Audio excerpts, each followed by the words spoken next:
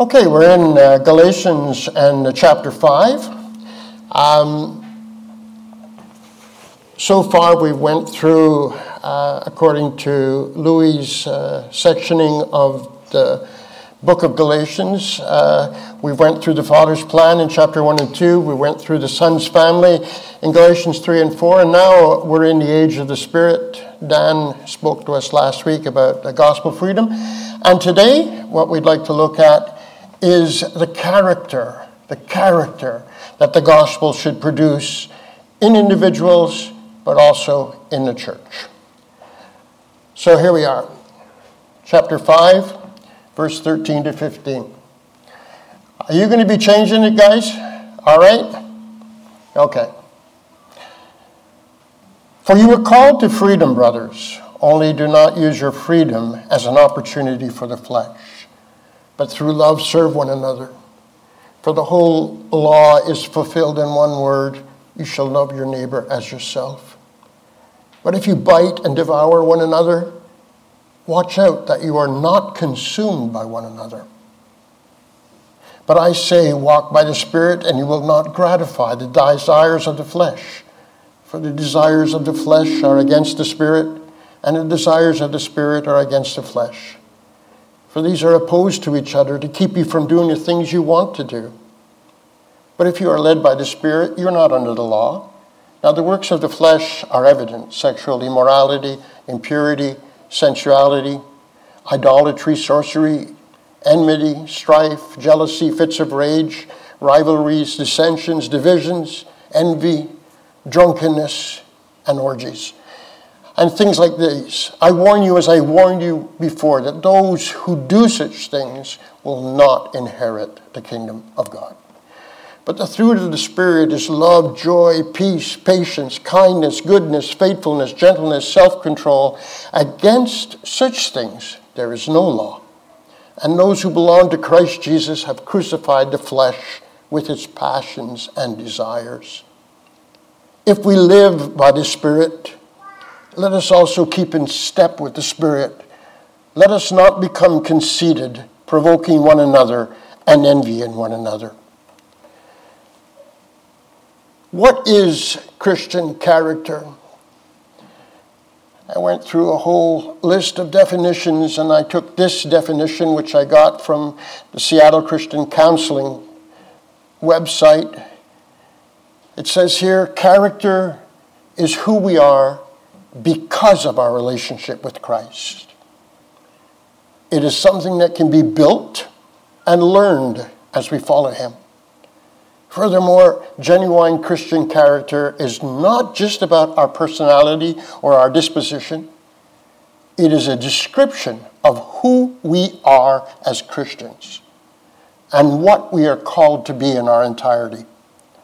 It encapsulates the fruit of the Spirit as outlined in Galatians 5 and involves God's continued work in us. Our character summarizes the essence of our walk with Christ, which is exhibited back to him and then to others. Thankfully, our character and our faith can grow as they are applied in our daily lives. Therefore, character is the display case of Christ and shows others our entire lives as Christians. Paul has wrote in chapter 4 and verse 19, my little children, for whom I am again in the anguish of childbirth until Christ is formed in you. Paul is using here an analogy, which you can probably see a little bit better in the original, of a woman that is pregnant. And during the time that she is carrying the child is growing until that day that the child is born.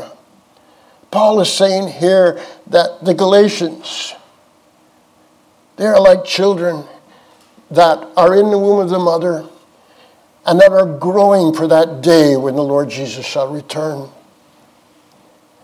When it says here, Christ is formed in you, it is not a verse that is speaking to individuals. We can take it as something that is true for us.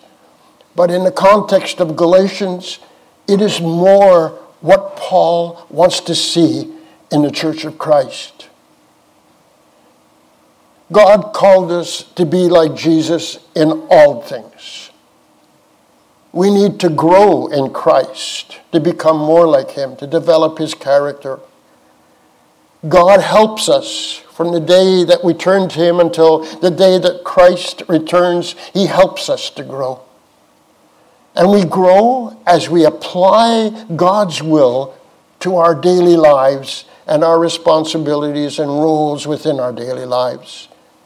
Our growth in Christ, our character, is reflected by our walk in the fruit of the Spirit.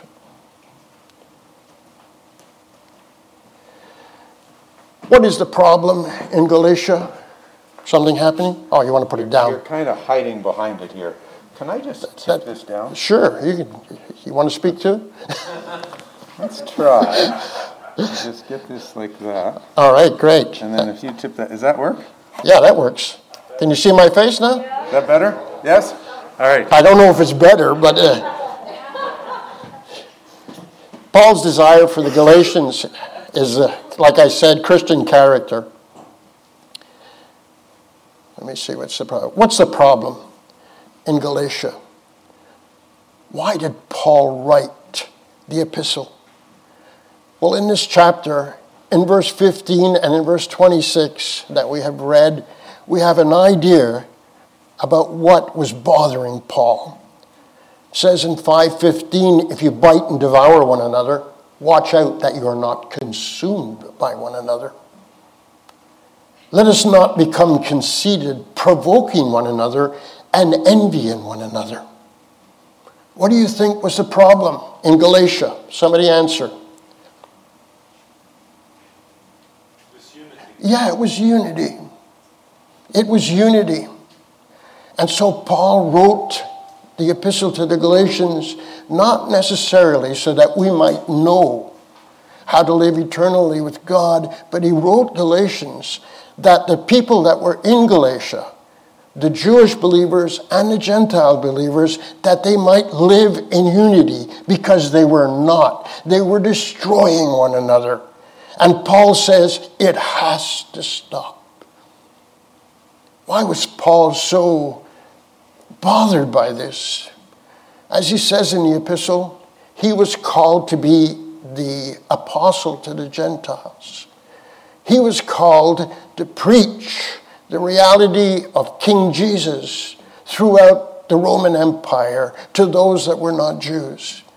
And he realized that what God was doing, he was creating communities of believers that would live in a way that God wanted, that people would see what it was like to be mature in Christ and to serve Christ and to live the realities of the kingdom that Christ had established when he died and he was raised from the dead.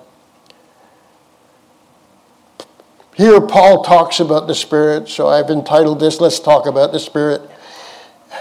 There is something that we must understand as we get into the New Testament. The Spirit, yes, each of us has received the Spirit when we believed in the Lord Jesus, and the Spirit baptized us into the family and the community of God. But most of the verses and most of the Paul's epistles are much more interested in the corporate aspect of the believers than they are in the individual aspect of believers. We, in the Western world, we've grown up, even me who am old now, we've grown up with a society that wants everything instantaneously. And we want it for me. And I believe that even within Christianity, within Christian believers, we are a lot more focused on the individual than on the collective, on the corporate. God is interested in the individual, but he's very interested in the corporate, in the body, in the church. I brought some verses here from Galatians. He says, walk by the Spirit. He doesn't say that to an individual. He says that to the body. He says, but if you are led by the Spirit, again, he does not say that to an individual. He says it to the body. If we live by the Spirit, again, repeating myself so that it gets there, it is not said to an individual, it is said to a body. And let us also keep in step with the Spirit. And here again, not said to an individual, but to the body. We read also in 1 Corinthians 12, verse 13, for in one Spirit we were all baptized into one body. Jews or Greeks, slaves or free, and all were made to drink of one Spirit. So the baptism in the Spirit happened to each of us when we believed, but God did it so that we might belong to his body. It says in 1 Thessalonians 5:19, do not quench the Spirit. And I've heard so many messages given to individuals that we in our lives should not put out the fire of the Spirit in our bodies or in our souls or in our lives. But in reality, again, in 1 Thessalonians 5, verse 19, he's talking about the Lord's Supper and what we're doing at the Lord's Supper. And one of the things that's being done is that people are getting up and they're speaking like we do here on a Sunday morning for those that don't regularly come, and I'd suggest that you do. I'd like to encourage you to come. Where people get up and they speak, and Paul says, we can't stop them from speaking. Let them speak. Do not quench the Spirit.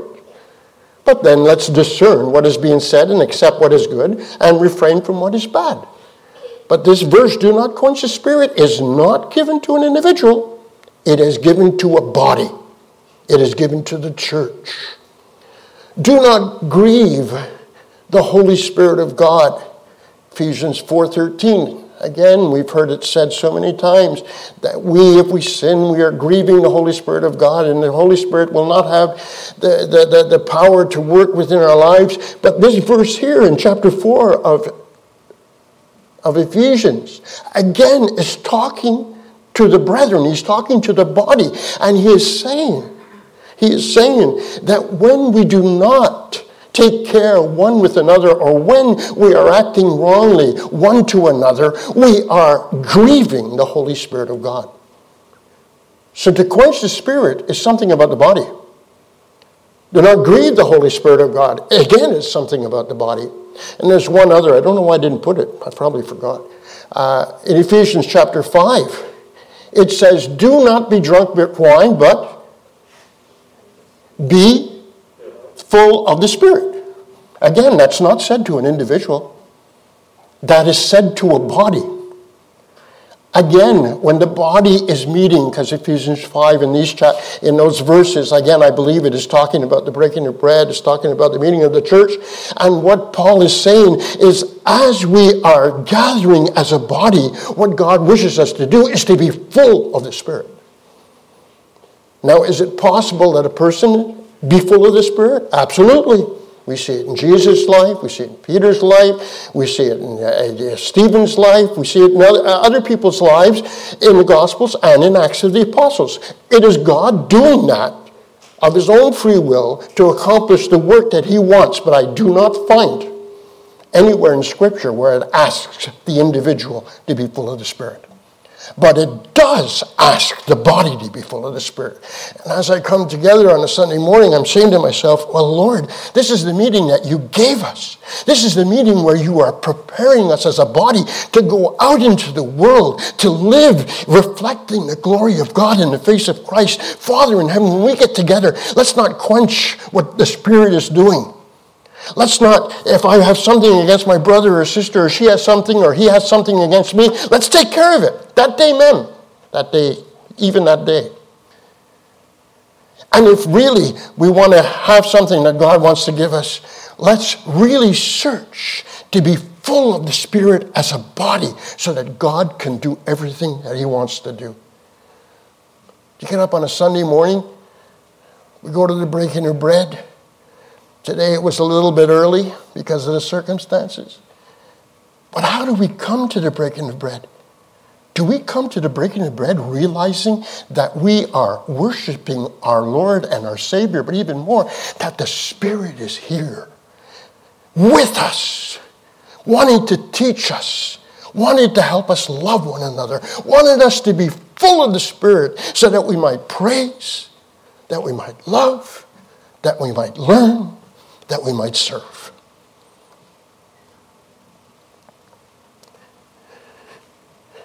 But is there an individual responsibility to walk in the Spirit, be led by the Spirit? Yeah, there is. Like Daniel told us last week in verse 13, it says, we have been called to freedom, brothers. Only do not use your freedom as an opportunity for the theft, but through love serve one another. I give 3 ideas that are found in this verse. First of all, freedom is not to do what we want, but freedom is to do what we should. The arrière-plan, the background to what Paul is saying here is the background that every Jewish believer knew since childhood. It is the background of God delivering the Israelites out of Egypt and bringing them to the promised land. God freed them. He took them from under the authority of Pharaoh and the slavery that they were in, and he took them and he bought them. But from that moment on, they were not Pharaohs, but they were God's. And the idea here, through the word serve, there's several Greek words for service in the New Testament. But the word that's used here is the word, maybe some of us understand Greek, doulos. And doulos means being a slave. And so through love, we must be slaves one to another. Yes, we have been freed, not to do what we want, but to do what God wants us to do. But we are not free just to be happy with ourselves. We are free to be able to serve, to be slaves one to another. Now we are God's slaves to obey him. But also, it says that the individual who belonged to Christ has crucified the flesh with its passions and desires. And the idea behind this verse is that when we believed in Jesus for the first time and were baptized, God brought us into the family of God, and he made us one with Jesus. Everything that's true about Jesus is true for me, the believer.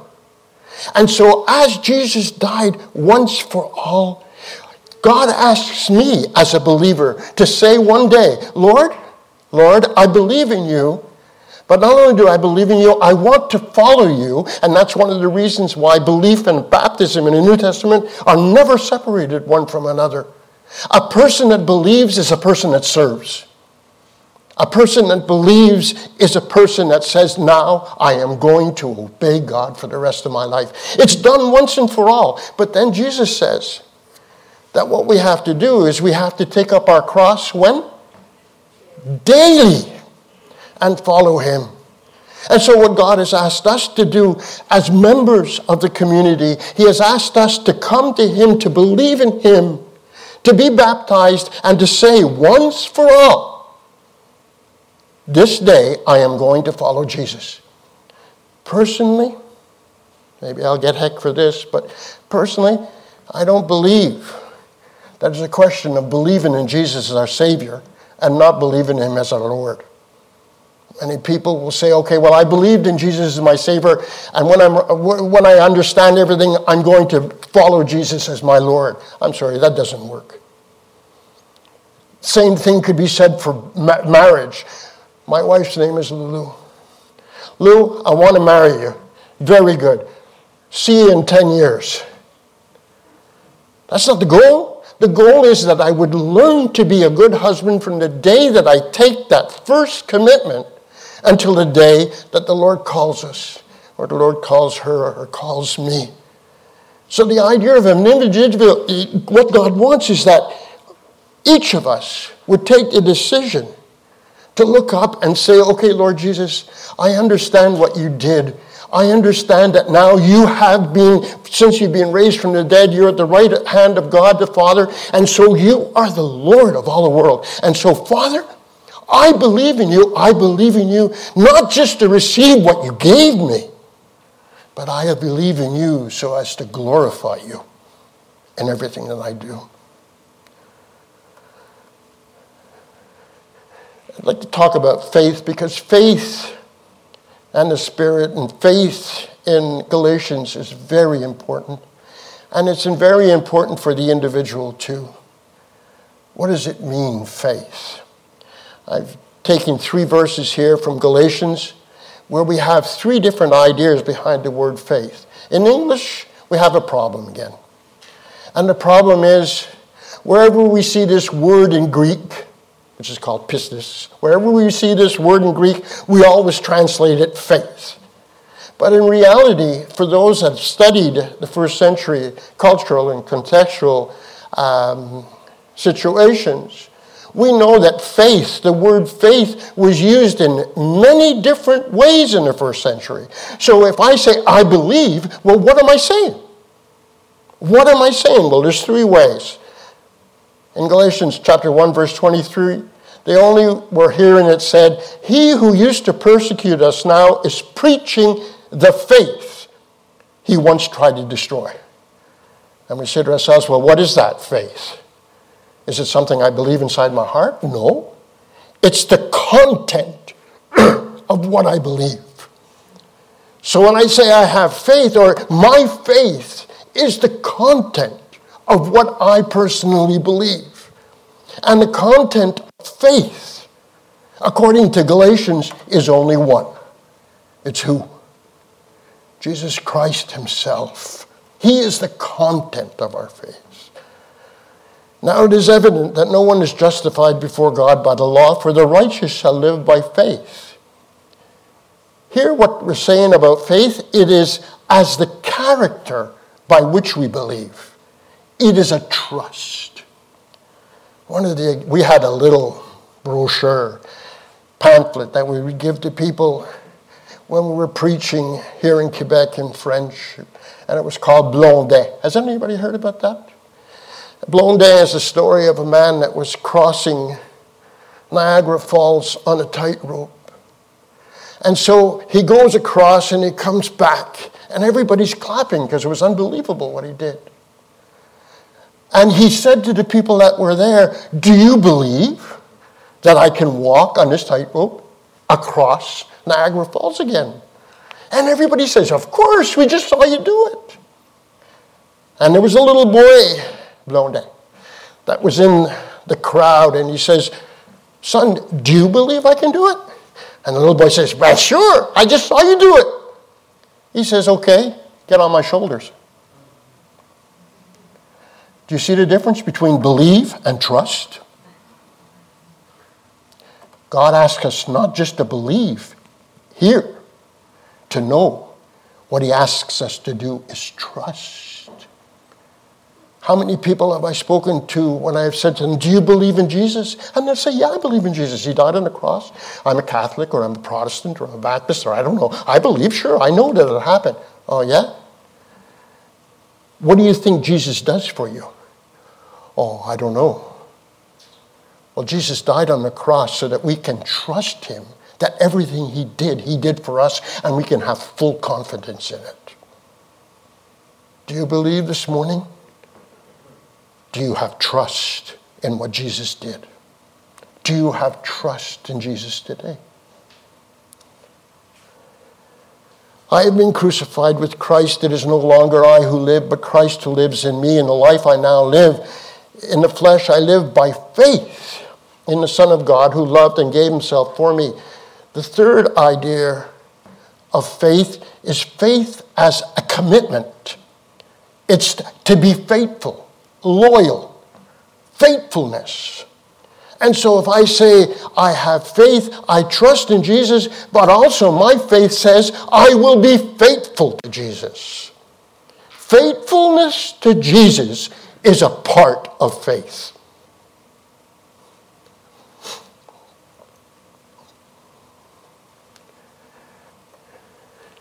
Vices of the flesh. The works of the flesh are evident: sexual immorality, impurity, sensuality, idolatry. We read them before.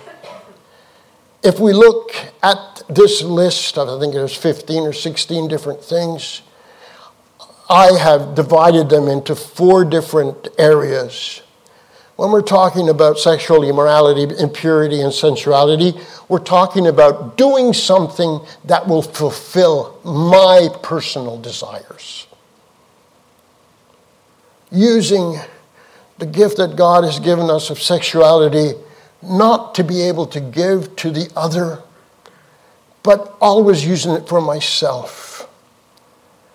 The idea of idolatry and sorcery is to want to manipulate my situation. People had idols in their homes and idols on the street, and what were they doing? They were trying to do everything that idol asked of them so that they might manipulate that idol to do what they wanted for themselves. Sorcery, from which we get our word pharmacy, pharmaceutical. And it's the idea that in the first century, what people would do, they'd have all kinds of potions and incantations and all this stuff, where what they were trying to do, they were trying to do different things so that they could make the gods do what they wanted. In the Old Testament, sorcery is mentioned, and so is astrology. What is astrology? Except to know and to be able to manipulate what is going to happen to me. It's a work of the flesh.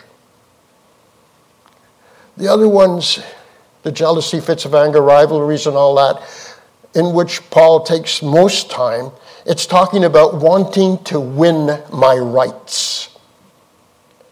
I am the one in the right, and so I will make sure, through what is said here, that I get what I want. It's to win my rights.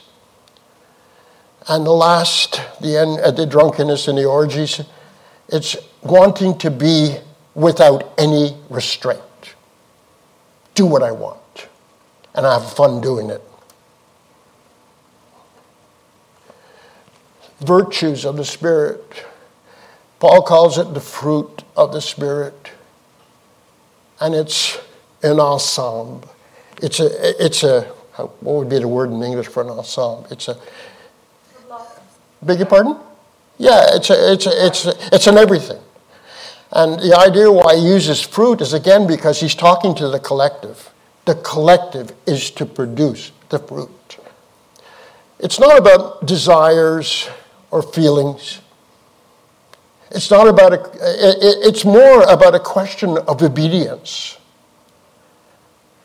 When he's talking about these fruit of the 9 fruits of the Spirit, he's not talking about something that comes to us from a cloud or from heaven, like money falling down from a tree. It's not like that. What it is it's how we as individuals must walk according to the model of Christ in his death and his resurrection, that we might be concentrated on the other instead of myself. And so how do I practice the fruit of the Spirit? I share love, not hate. I share joy, not sadness. I share peace, not war. I share patience, not impatience. I share kindness, not hurt. I share goodness, not badness. I don't even know if that exists in English, but anyway, you get my idea. I share faithfulness and not disloyalty. I share gentleness and not roughness. I share self-control, not self-indulgence. So the fruit of the Spirit is not something magical. The fruit of the Spirit is the responsibility of the body and each of the members within the body to practice what we see here. It's a question of obedience. And so what Paul wants us to do, what Paul wants the Galatians to do, instead of being at each other's throats, he wants them to practice what we see here. You know what? As Dave was sharing this morning about Ukraine, my heart was touched. I was sad because of everything that is happening and the suffering that we see. But I sincerely believe that those that stay there, because God has asked them to stay there, especially the believers, that the believers in the way that they act one to another can be an example to even the greatest of man's evils. As Christians, when we're dealing with people that are not necessarily of the same opinion as I, how am I acting toward those people? Am I hating or loving? Am I wanting them to find joy or hate? I'm wanting them to have peace, or I want them to have an argument. So what? I put out 5 questions here, 5. How important is the church to me? It's important to God. Because within the church, we learn one from another how God wants us to act according to the fruit of the Spirit. We need one another, and the world needs us. How important is the church to you? And I'm going to say, how important is the breaking of bread to you? According to what I see in the Bible, it is the meeting of the church. We can't say biblically that being here now, we're at church. It just doesn't work biblically. But at the breaking of bread, we are doing church. In fact, the expression is used in 1 Corinthians 11. We are churching to church. And what are we doing? We're breaking bread. That meeting is ultra important according to the New Testament. What is the goal of my Christian life? Is it to get everything that I can possibly get for myself? Or is it to become more like Christ? What is my desire as a Christian? How do I manifest my faith? Do I just say, oh, I know that that's true? Do I say, well, I'm trusting? Or am I saying, I'm going to be faithful? How important is my baptism? Some people have said, one person that I know that's close to me has said, well, I accepted the Lord, or I told people I accepted the Lord, 25, 30 years ago. But you know what? I didn't really accept him as my Lord. I didn't really know what I was doing. And I said to the person, listen, one of the reasons that we get baptized is we learn right off the bat that what we have to do as a Christian is to obey. And then that obedience is sharpened by God just until that time that we meet him. We're never perfect. But there's no reason not to get baptized. Only one. I don't want to obey. Think about that. How do I look for opportunities to display the fruit of the Spirit among us, with my wife, with my husband, with my children, with my parents, with my neighbors, with those whom I work, with those who I go to school? How can I manifest the fruits of the Spirit? What Paul is teaching us here in Galatians is that we can look to Jesus, and because of Jesus, if we decide to obey according to the fruit of the Spirit, he will give us the power to accomplish. He gives us the power, the will, and la volonté, the desire to faire, the want to do, and also to do when we work out our salvation with fear and trembling. He gives us what we need. All we have to do is step out and trust him and obey. Be faithful to him and let God produce